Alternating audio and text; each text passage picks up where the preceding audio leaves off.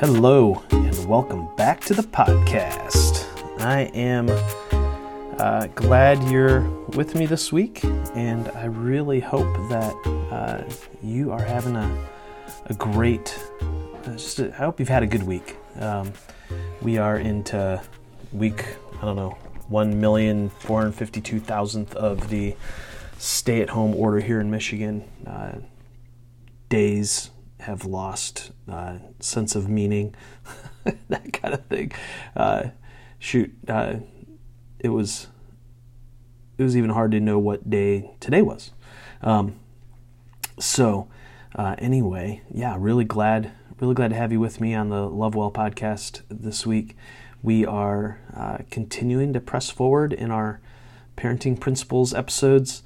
Hopefully this little bit of normalcy is helpful for you, that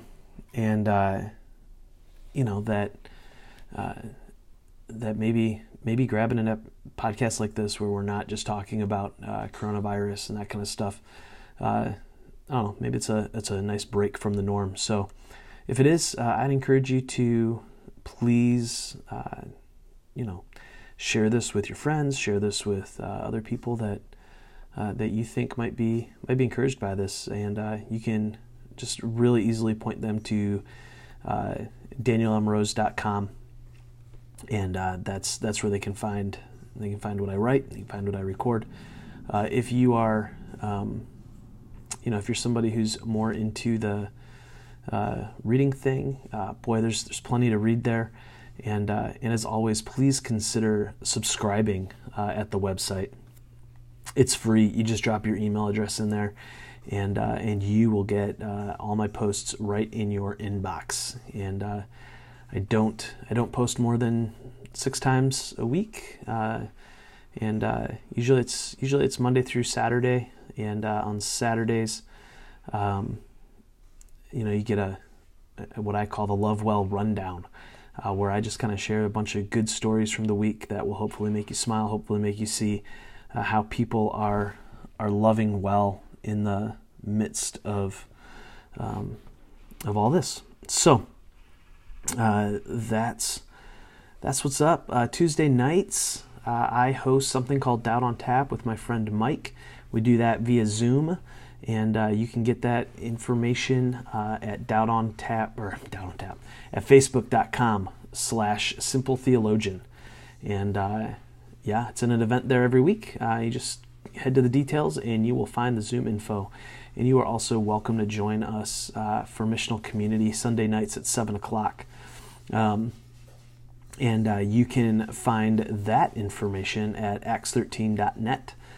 Just click on the calendar and all the info is right there. And I hope to see you soon. And if you would love to just chat or connect or whatever, feel free to do so. In any way you want. Hit me up on Facebook, facebook.com/Pastor Dan Rose, Twitter at Daniel M. Rose, or the best way, honestly, to get a hold of me is to shoot me a message on Telegram, and you can connect with me there, t.me/Daniel M. Rose, and I look forward to chatting with you soon.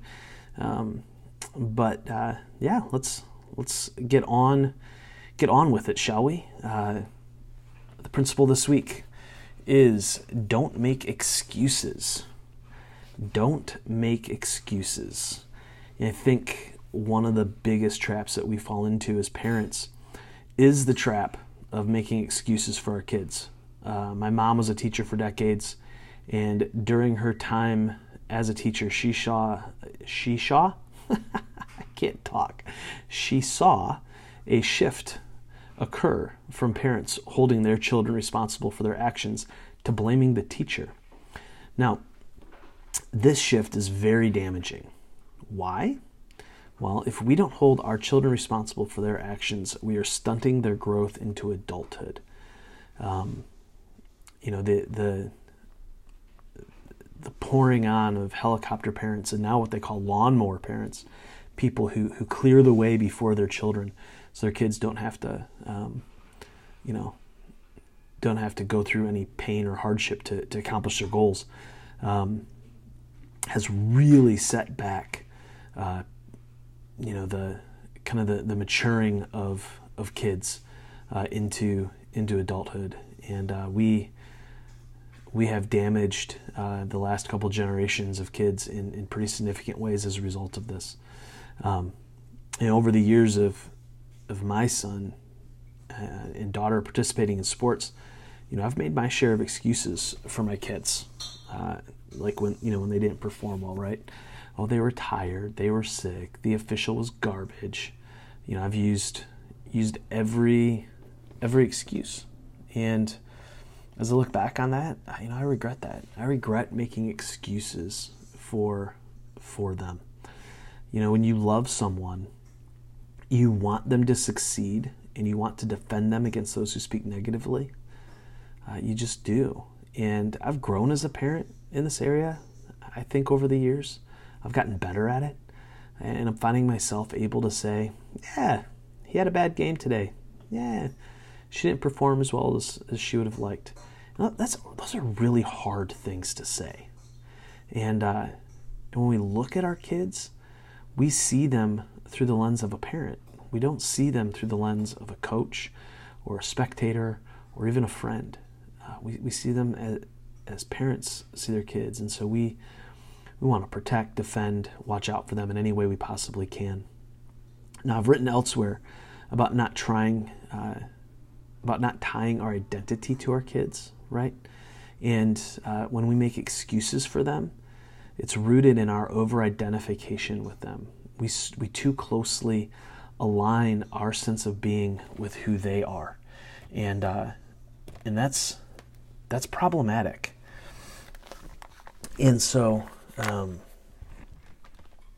as a result, we feel attacked by those who are critiquing our kids, even if they are right. Why? Because in our minds, they're not critiquing our kids, they're critiquing us. But the reality is they're not. They're not. Why should we feel attacked? And why do we feel the need to make excuses for our kids? When people are attacking them or critiquing them, and it's because our identity is overly connected with our kids and their performances or obedience. It's as though they're critiquing us. And so, in a sense, we're not even seeking to defend our kids. We're seeking to defend ourselves. Now, my rival growing up as a kid, he was one of those kids whose mom never believed her little baby ever did anything wrong. As a result, he was mean and nasty whenever he felt like it. And, for another adult to say, "I will call your mother," held no sway, because he knew she would believe him and not anyone else. All he had to say was, "I didn't do it," and that was that. It drove my own mom just absolutely crazy, because she held my brothers and I accountable for our actions. It didn't matter the circumstance. Did you know what the right thing to do was? Then why didn't you do it? She would often ask. That was kind of her question for us, right? And it was something that we had to know how we were going to answer.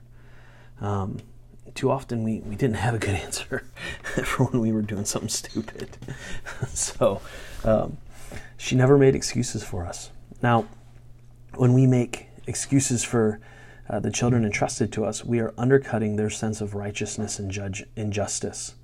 And it becomes very difficult for them to understand and know what right and wrong looks like if we do not help them learn those things. This will often come about from holding them accountable, for their actions. We have to hold them accountable for their actions. If we don't, then they are not going to understand right and wrong. They are not going to understand what righteousness and justice looks like. Because they will think everything is on a sliding scale, and what is good for me is what is right. And when you have an entire generation or two generations of people that think that way, you begin to fall down a hole. Another thing that happens is when we make excuses, it also limits their ability to reach their potential, whatever it is they're doing. See, I was a teacher's pet in school. I was a nice boy and pretty obedient. As a result, most of my teachers gave me a pass. I was able to skate through my education with great grades and little effort. 2 teachers stand out, though. The first was Mrs. Kramer. I think I was in 5th grade, and we had an assignment to edit a page of text. I was missing one of the errors, and she made me stay after school until I found it. I was a walker, and when I didn't arrive home at my usual time, my mom came up to school. She found me angry, frustrated, and in tears hunched over a paper. Her response? She thanked Mrs. Kramer. Yep. Not defended me, not stood, not got in Mrs. Kramer's face. Nope. She thanked her for pushing me to do it right and to not give me a pass. And then in 10th grade, I received my first ever non-A. I didn't get a B. I got a C in English. That's one of my strongest, subjects. So I got a C in English. And when we went to parent-teacher conferences, my teacher, Miss Feldman, thought for sure my mom was about to rip her a new one. What did my mom do? She thanked Miss Feldman for holding me to a standard that fit my abilities. I credit Miss Feldman to this day with the fact that I'm a halfway decent writer. You may disagree after reading some of my stuff that maybe I'm not that good, but I think I'm all right. I think I'm okay. But I wouldn't be halfway as good a writer as I am today if it wasn't for Miss Feldman and how she held me to a very high standard and really, really pushed me. And my mom supported it, supported her because she made no excuses for us. You see, if we want the children entrusted to us to reach their full potential, we must hold them accountable and not make excuses. Each of them will have different abilities and strengths and gifts. Our job is not to push them into something, but to help them pursue and accomplish the things that they have said they want to do. That's important. That's an important distinction, right? We're not pushing them into something we want them to do.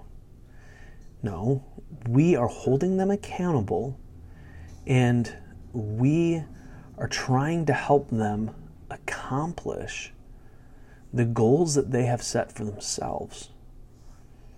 So if they have a goal that they set for themselves, like play a sport in college, or get into a particular university, or pick it, whatever, right? Make a certain team at high school, get a certain grade point average, become first chair in band or symphony, anything along those lines. If that's a goal that they have set, then we have a responsibility to hold them accountable to do the things that they need to do to accomplish those goals.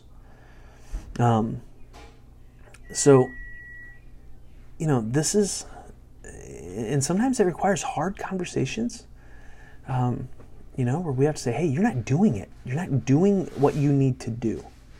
They don't get first chair. They don't make the team. Whatever it might be, sometimes we have to have that tough conversation. You're not doing what you need to do to accomplish your goal. There are other times, though, when they are giving all of their effort, when they are giving everything they have, and they're still experiencing failure, where we have to come alongside and say, did you do everything you could? Yes, I am proud of you. I am so proud of you. So there's this give and take. There's this balance here, right?